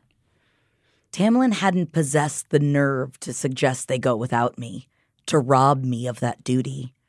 Not when he saw the purplish markings and knew that if they were on a human, I might have been dead. Which is like, she got really fucked up. Yeah, man. So he threw her really, really hard. During all of this, Ianthe is lurking about, and it seems as though she's putting her own little masquerade on. These poor Tamlin. He's just being like puppeted by these two conniving women, and he's just like, he's just I hope everybody likes me. Yeah, he just wants to get his dick. He just wants everything to be fine and normal. Yes. He just wants things to be nice. Yes. Can it be nice? Can it just be nice? No, it can't. No, it can't. So Ianthe's into this whole scene, and remember the lost set of keys from earlier? The ones that Tamlin didn't give a shit about, you mean? Well, it turns out that 7 Naga have broken onto the grounds, and one of them is found with the keys. As a refresher, the Naga are fairies with male humanoid bodies and serpentine features. They're covered completely in dark scales and have powerful arms with polished black talons. That is from the Akatar Wiki. So it was funny because I couldn't remember what they looked like, and they were caught with the keys. I was like, oh, they like carry it around their mouth or something? Yeah, it's just like they can barely hold the keys. Just think of it like a Tinkerbell, just like a little light flying around trying to hold these big keys. But I think they're just like, they look like dudes kind of. Yeah. Dudes with wings. Yeah. So anyway, they were all warned of this thing happening by guess who? Ianthe. She magically had a cauldron-sent vision that warned her of the break-in. Oh, Convenient. Interesting. Tamlin says that the sentry who lost the keys would be dealt with. We cut to a scene where this sentry is now stripped to the waist, and Tamlin is standing before him. This sentry swears that he never falls asleep, and it doesn't understand why this happened to him. But Tamlin, he can't show weakness in front of the Hybern royals. And one of Tamlin's head sentries hands Tamlin a whip. No! Ianthe, in her starring role, is all too willing to dole out this punishment. Ianthe stepped forward, hands folded over her stomach. 20 lashes, and one more, for the cauldron's forgiveness. This makes Feyre very upset. But she knows what's going on. Feyre decides to make her move. She has known all along that Ianthe was going to play this game. She's been tracking her this entire time, actually. And she knows that Ianthe has spelled this sentry and stolen the keys. She gets into the sentry's mind and feeds him back this memory that Ianthe had tried to stifle from him. It was her, he panted, jerking his chin to Ianthe. She took the keys. Tamlin blinked, and everyone in that courtyard looked right to Ianthe. But Ianthe's not cowed. She's not gonna be like. Of course not. Why would I take them? Tamlin is now caught. He has to decide. He has to weigh the members of his court's accusations. Does he side with all of his warrior guys, or does he side with this high priestess who keeps whispering in his ear? But of course, Cursebreaker Feyre. No, she wants to hear the sentry's story. Mm-hmm. Ianthe's pissed. You would take the word of a sentry over a high priestess? That's a bad move, lady. She's saying that in front of all of these warrior guys. Yeah, the ones that protect you, the ones that take care of you guys. You shouldn't go about insulting them, probably. Nah, dude. But she sees herself as such above them, I think. She's destined to join someone with power, so she doesn't care what they think. They're like ants. You are like the buzzing of flies to her. But Feyre knows the power is in the people, like Bernie Sanders. Oh, my God. Look at us politicals today. Feyre looks at Tamlin and realizes that he, too, knows that Ianthe has planned this Naga attack. But would she have gone so far as to actually manipulate a sentry and use him for a trick? I think she would. Tamlin's now facing another conundrum. He has no way to prove that Ianthe has deceived them. Does he show his sentry's loyalty and not punish this male who says that Ianthe did this, or does he disregard it and show the Hibernians that he is not to be toyed with, not weak? Because to the Hiberns, mercy is weakness. And he signed on to be allies with a cold, cruel people. He makes his decision. Tamlin turned to the sentry tied to the posts. Put the bit in. He quietly ordered Bronn. No. Tamlin. His sentries watch in shock as he sides with Ianthe over them. They will not forget this. The sentries who had willingly walked to their deaths over the wall to try to break the curse of Amarantha. Now not only has Tamlin betrayed them, they know that there is a snake amongst them in priestess form. And the only person who stood up for them was the little human-turned Fey lady. Blessed Cursebreaker. Cursebreaker! Don't you Let the priestess win. Boom, boom, down. It's too far into this episode to come up with a song. I'm trying to keep it current. Yeah, that's a very current reference. So as chapter 9 starts, the poor sentry has been whipped raw, and Ianthe seems to feel triumphant about her place within Springcourt, having escorted the Hibernians and Tamlin back to the manor. But Feyre stays with the sentries and tends to the wounds of the bloody night guard who was used and abused. So, because this is some under the mountain shit right now. What are we doing here? I don't know, Tamlin. You saw people being tortured so much, and you're still going to do this? Yeah. Like, have a conversation, maybe. Do we have to resort to whips? I do think also, like, he doesn't like the torture, but he's not a good High Lord. No. But also, again, it goes back to he never wanted to be one. You figure it out. Figure it out. Ugh. Like Rizan. So, over dinner that night, Ianthe declares that she and Tamlin will be joining them at the wall the next day. Jurian winks at Feyre as she says this, as if to say he knows that Ianthe is scheming as well. Feyre packs her bags that night, and Alice comes in to hand her extra supplies, as they will be traveling to a further part of the wall. She gestures to Feyre to sit down, and she stands behind her and brushes her hair, as Alice has always played a sort of mothering role to Feyre. And she knows more of Feyre's intentions and heart than most of the Springcourt. Alice tells her that she herself is also leaving the Springcourt in the morning, that she and her nephews are to return to the Summer Court, to their home, that it has been too long since she has seen it. I know the feeling, was all I said. Because though they haven't spoken it openly, Alice knows the truth behind Feyre's intentions. And again, she's not very good at being covert. I feel like this is a painting situation all over again. No painting in this episode. No painting, but definitely one. I think that she's like, you're doing really well at being a spy here, when in reality she's not. It's just because of the brute stupidity of Tamlin that she's even getting away with these things. Yes, it's true. But also Alice is clever. I mean, Bark knows what Bark wants. You know that phrase. That's like that's like a Middle Earth phrase. Yeah. You Lord of the Rings nerd. Look at my cloak. So Alice tells her that she wishes her well for the rest of her days, however long that may be. She seems to always know the game that Feyre is playing is unsafe, and she's maybe a bit deceptive, but seems to accept her for who she is, maybe even approve of who Feyre is. Feyre is honest with Alice and tells her there's a blood ruby with her name on it. Alice, being from the Summer Court, of course, would know what that means, and she's a little taken aback by it, but it doesn't change her feelings for Feyre. Alice squeezed my hand. How do I do her? Blood ruby or no, you will always have one friend in the Summer Court. My throat bobbed. And you will always have one in mine. I promised her. She knew which court I meant and did not look afraid. Hi, lady. Hi, lady. Hi, lady.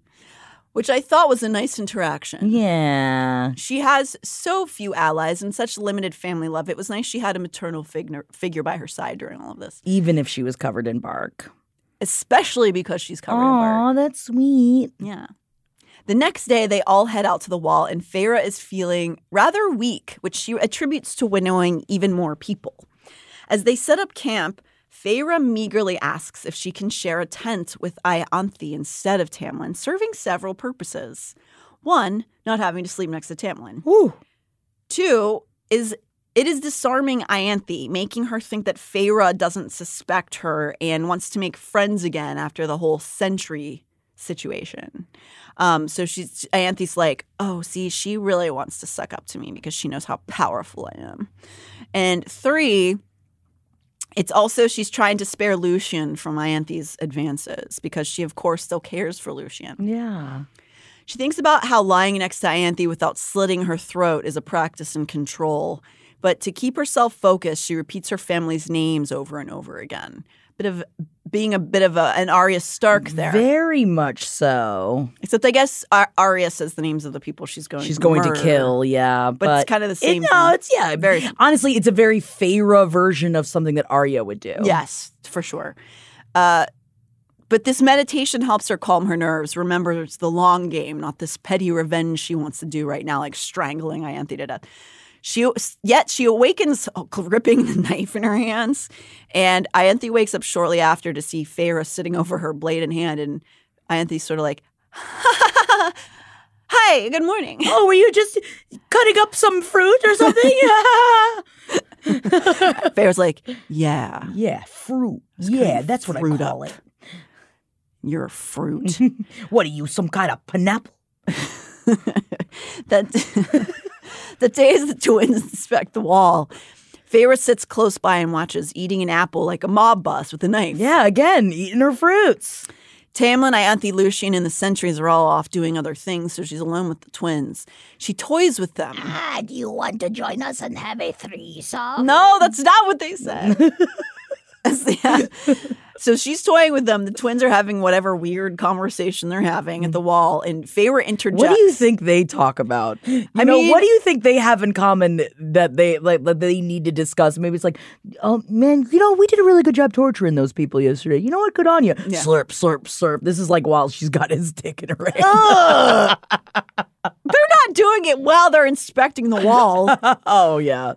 Feyre's just watching eating an apple. I think they're supposed to be talking about whatever magics they're trying to figure out how to they're looking at the hole. Basically, they say in that conversation, they're looking at the hole to figure out what powerful magic opened this little hole, and they're going to take notes on it. Yeah. Or something. Yeah.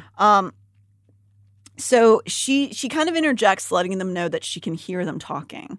They start to bicker back and forth with each other, and she's slowly trying to pull little precious pieces of information out of them through her mockery. Oh, I don't think your armies are going to get through that. Oh, you didn't think about how getting your dumb armies out through that hole? I'm sure they're too big. How many exactly? If you were to say to go through the hole, how many armies? But it works. Yeah, dude. She affirms that there are roughly 200,000 in their army, which is not good.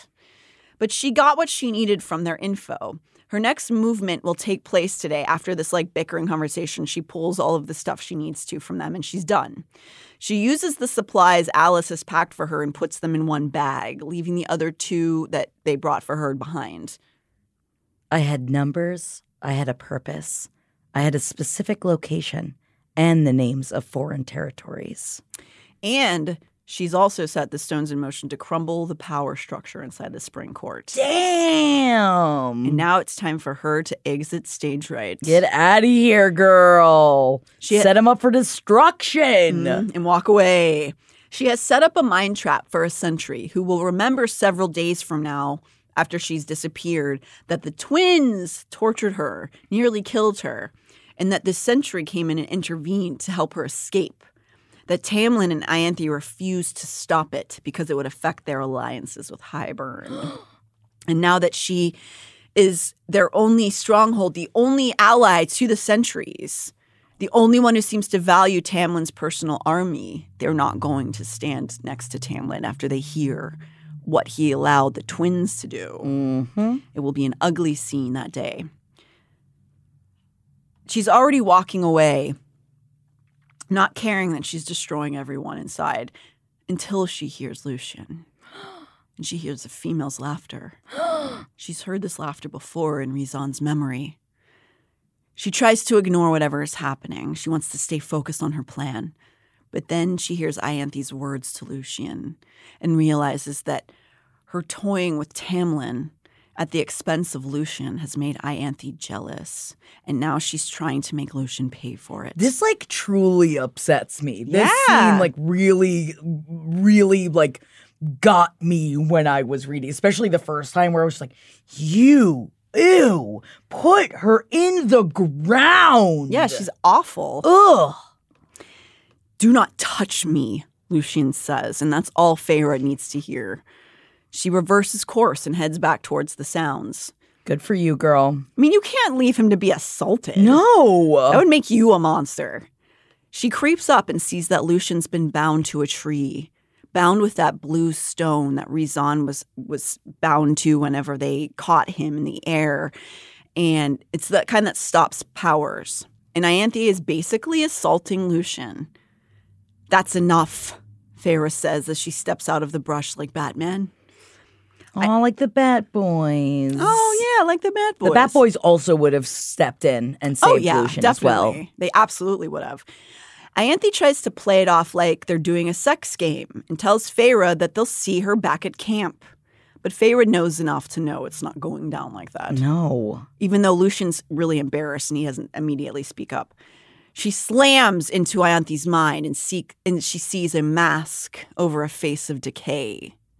That her beauty hides her ugly soul. And inside of her, Feyre sees what is basically a serial artist. Yes. It's just like she goes through Ianthe's memories. There's just all these different men that she's forced sex upon. Ugh. She grips into Ianthe's mind, commands her body to stop, to go over to a boulder and place her hand on it. Yes. And she commands her to smash it with a rock using her other hand. Yes! Ianthe thrashes mentally against Feyre's control, but Feyre is stronger. And the scene is brutal. I mean, Ianthe crushing her own hand over and over just until screaming as she's crushing her own hand. That's fucking badass. It's pretty metal, yes. She commands Ianthe that she will never touch another person against their will. If only we could do that in real life. I know, man. Crush a hand. Crush a hand. She tells Ianthe that she won't remember what happens here, that she's not allowed to heal the scarring. And when she looks at her hand, she will remember her instructions to never touch someone without consent. She finishes up this bit of magic and looks at Lucian, who seems to realize a whole lot about Feyre in that moment. He's shocked. The word you are looking for, Lucian, crooned a deceptively light female voice, is Demati. We whirled toward Branagh and Dagden as they stepped into the clearing, grinning like wolves. I don't know how to grin like a wolf. I feel like it has to be. I think it's a lot of teeth. Oh, it's.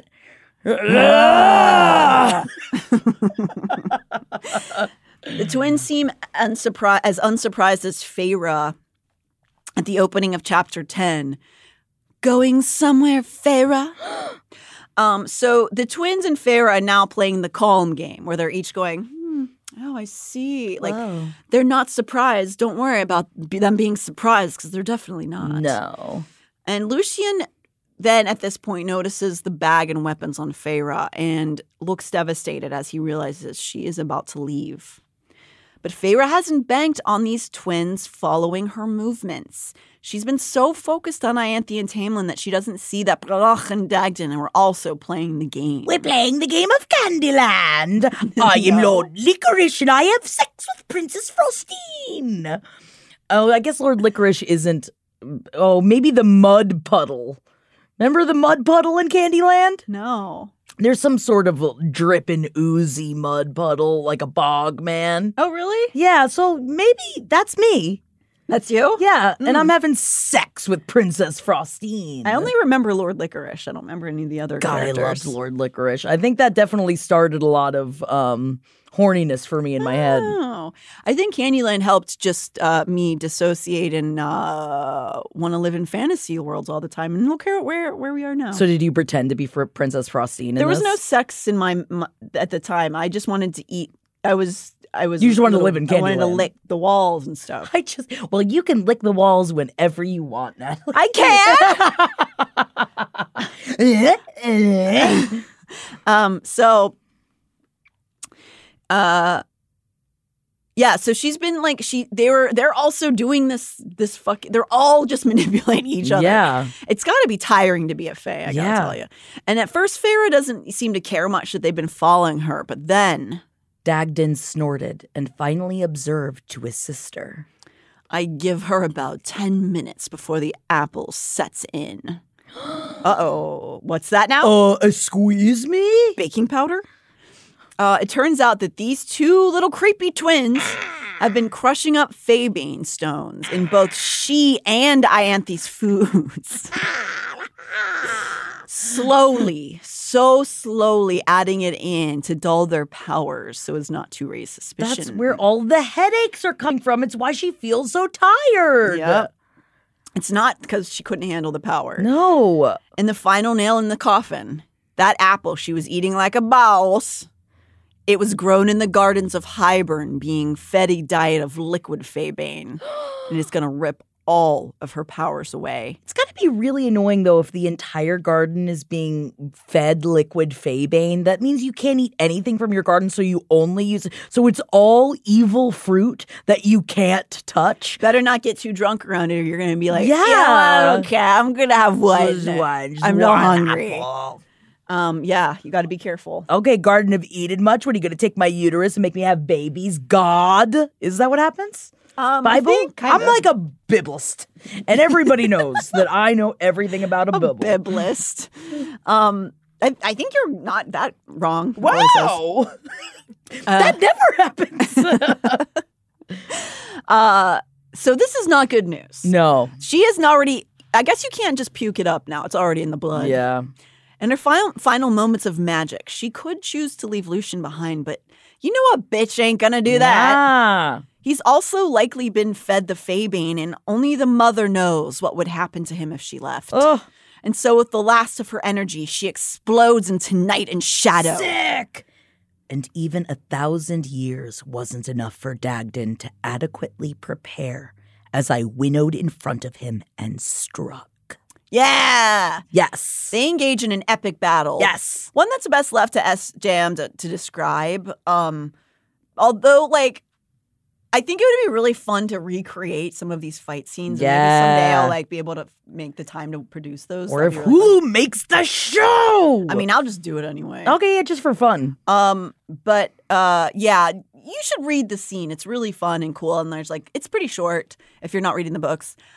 So they battle, and Lucian steps right in at the precise moment Feyre needs to distract Branagh. And she doesn't, and Branagh doesn't notice Lucian winnowing in.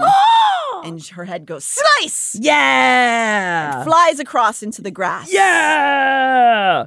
Dagden screams in rage. That's my fuck buddy! I mean, sister! Oh, oops, sames. He charges forward, but is too slow, and Feyre punches her sword through his eye. Yeah! Crushing his brain. In her last magic, she tells Ianthe, who's still prone there on the ground, that she must tell them all that Feyre killed these twins in self-defense and fled. Feyre. Lucian's voice was a hoarse rasp. I merely wiped my 2 knives on Dagden's back before going to reclaim my fallen pack. You're going back to the Night Court. I shouldered my heavy pack and finally looked at him. Yes. His tan face had paled, but he surveyed Ianthe, the 2 dead royals. I'm going with you. What? Yeah. He's gonna go get his mate. He's gonna get his mate, even though she doesn't wanna fuck him.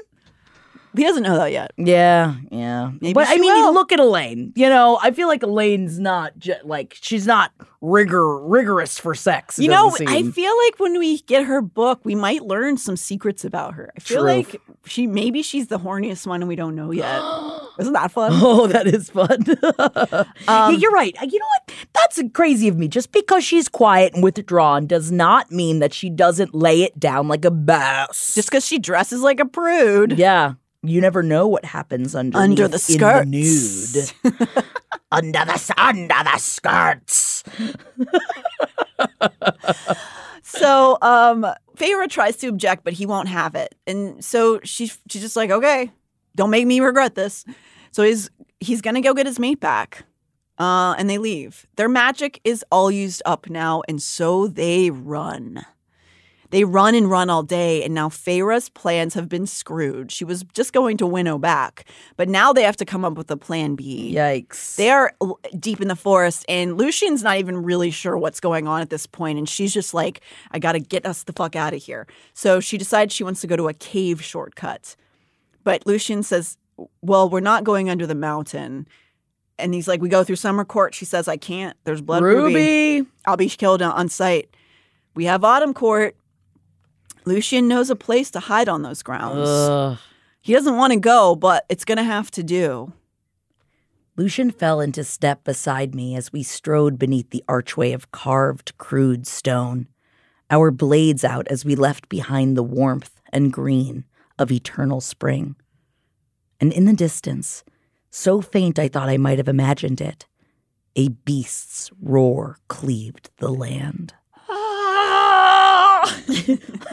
The good roar. Oh my God, I thought Tamlin was here. Can you imagine how pissed he is? So mad. So pissed. That's what you get. That's what you get.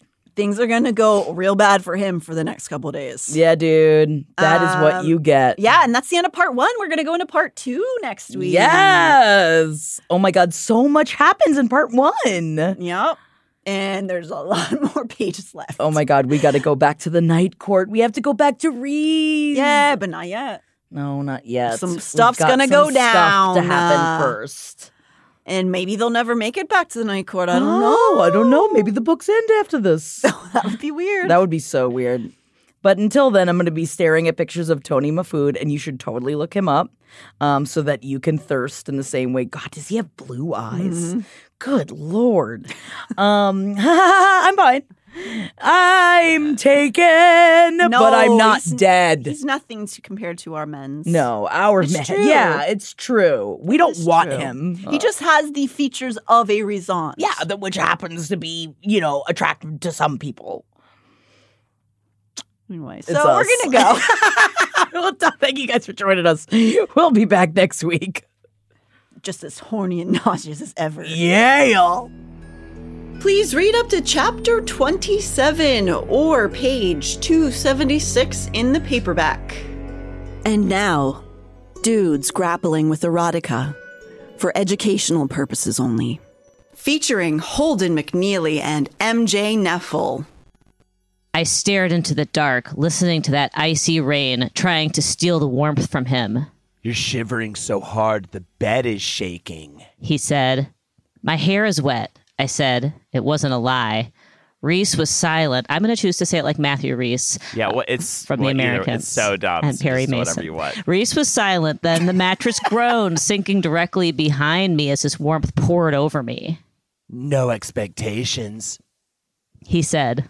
Just body heat. I scowled at the laughter in his voice, but his broad hand slid under and over me, one flattening against my stomach and tugging me against the hard warmth of him. He's so hard. The other sliding under my ribs and my arms to band around my chest, pressing his front into me. He tangled his legs with mine, and then a heavier, warmer darkness settled over us, smelling of citrus in the sea. Yeah, what does he have, an exoskeleton? I've never heard of this type of hardness. Hard everywhere. I lifted a hand towards the darkness spider? and met with a soft, silky material. His wing, he is maybe a bug, cocooning and warming me. I traced my finger along it, and he shuddered, his arms tightening around me. Is this just a story about a bunch of bugs? Your finger is very cold. He gritted out, the words hot on my neck. I tried not to smile, even as I tilted my neck a bit more, hoping the heat of his breath might caress it again. I dragged my finger along his wing, the nail scraping gently against the smooth surface. Reese tensed his hand and splaying across my stomach. You cruel, wicked thing. He purred, his nose grazing the exposed bit of neck I'd arched beneath him. Didn't anyone ever teach you manners? I never knew Illyrians were such sensitive babies, I said, sliding another finger down the inside of his wing. Something hard had pushed against my behind. Why are you going to say behind in the middle of a smut? Heat flooded me, and I went taut and loose all at once. I stroked his wing again, 2 fingers now, and he switched against my backside in time with the caress. The fingers he'd spread over my stomach began to make idle, lazy strokes. He swirled one around my navel, and I inched imperceptibly closer, grinding up against him, arching a bit more to give that other hand access to my breasts. Greedy, he murmured, his lips hovering over my neck. First you terrorized me with your cold hands. Now you want... What is it that you want, Fair? From this big old bug that is I? More. I almost begged him as his fingers try. I sure hope that the law office people I am recording this in are loving this. You gotta get bug slit. There are people doing real work right outside my door while I record this. His fingers slipped down the slope of my breasts while his other hand continued its idle stroking along my stomach, my abdomen, slowly, so slowly, heading towards the low band of my pants and the building ache beneath it. Reason's teeth scraped against my neck in a lazy caress. What is it you want? Fairy? What? I'm butchering it on purpose. Faru. He nipped at my earlobe. I cried out just a little, arching fully against him, as if I could get that hand to slip exactly where I wanted it. I knew what he wanted me to say. I wouldn't give him the satisfaction of it. Not yet. So I said, I want a distraction. It was breathless. I want fun. His body again tensed behind mine, and I wondered if he somehow didn't see it for the lie that it was, if he thought that was all I wanted, but his hands resumed their roaming. Then allow me the pleasure of distracting you. He slipped a hand beneath the top of my sweater, diving clean under my shirt. Skin to skin, the calluses of his hands made me groan as they scraped the top of my breast and circled around my peaked nipple. I love these. He breathed onto my neck, his hands sliding to my other breast. You have no idea how much I love these. I groaned as he caressed a knuckle against my nipple, and I bowed into the touch, silently begging him. He was hard as granite behind me, and I ground against him, eliciting a soft... Go to a doctor, It was man. so sexy to grind on granite, eliciting a soft, wicked hiss from him. Stop that. He snarled onto my skin. You ruined my fun. Mine. Ooh, I wish there was milk in your breasts. Go on. I would do no such thing. I began twisting, reaching for him, needing to just feel him. But he clicked his tongue and pushed himself harder against me until there was no room for my hand to even slide in. I want to touch you first, he said, his voice so guttural I barely recognized it. Just let me touch you. He palmed my breast for emphasis. It was enough of a broken plea that I paused, yielding as his other hand trailed lazy lines on my stomach. I can't breathe when I look at you. Let me touch you, because I was jealous and pissed off. Yeah, she's mine. I shut out the thoughts, the bits and pieces he'd given me. Reese slid his finger along the band of my pants again, a cat playing with its dinner. Do the bug man. Do the bug man. Hey, babies! For more fairy talk and hot touch, join us every week here on LPN Deep Dives ACOTAR, available wherever you get your podcasts.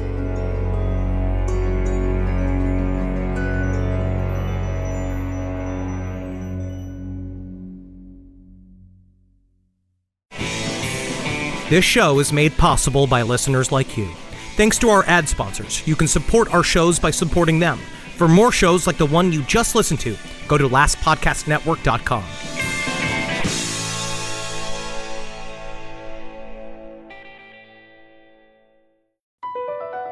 BP added more than $70 billion to the U.S. economy in 2022 by making investments from coast to coast. Investments like building charging hubs for fleets of electric buses in California and starting up new infrastructure in the Gulf of Mexico. It's and, not or. See what doing both means for energy nationwide at bp.com/investing in America. Pulling up to Mickey D's just for drinks? Oh yeah, that's me. Nothing extra, just perfection and a straw. Coming in hot for the coldest cups on the block. Because there are drinks. Then there are drinks from McDonald's. Mix things up with any size lemonade or sweet tea for $1.49. Perfect with our classic fries. Price and participation may vary. Cannot be combined with any other offer. Ba-da-ba-ba-ba.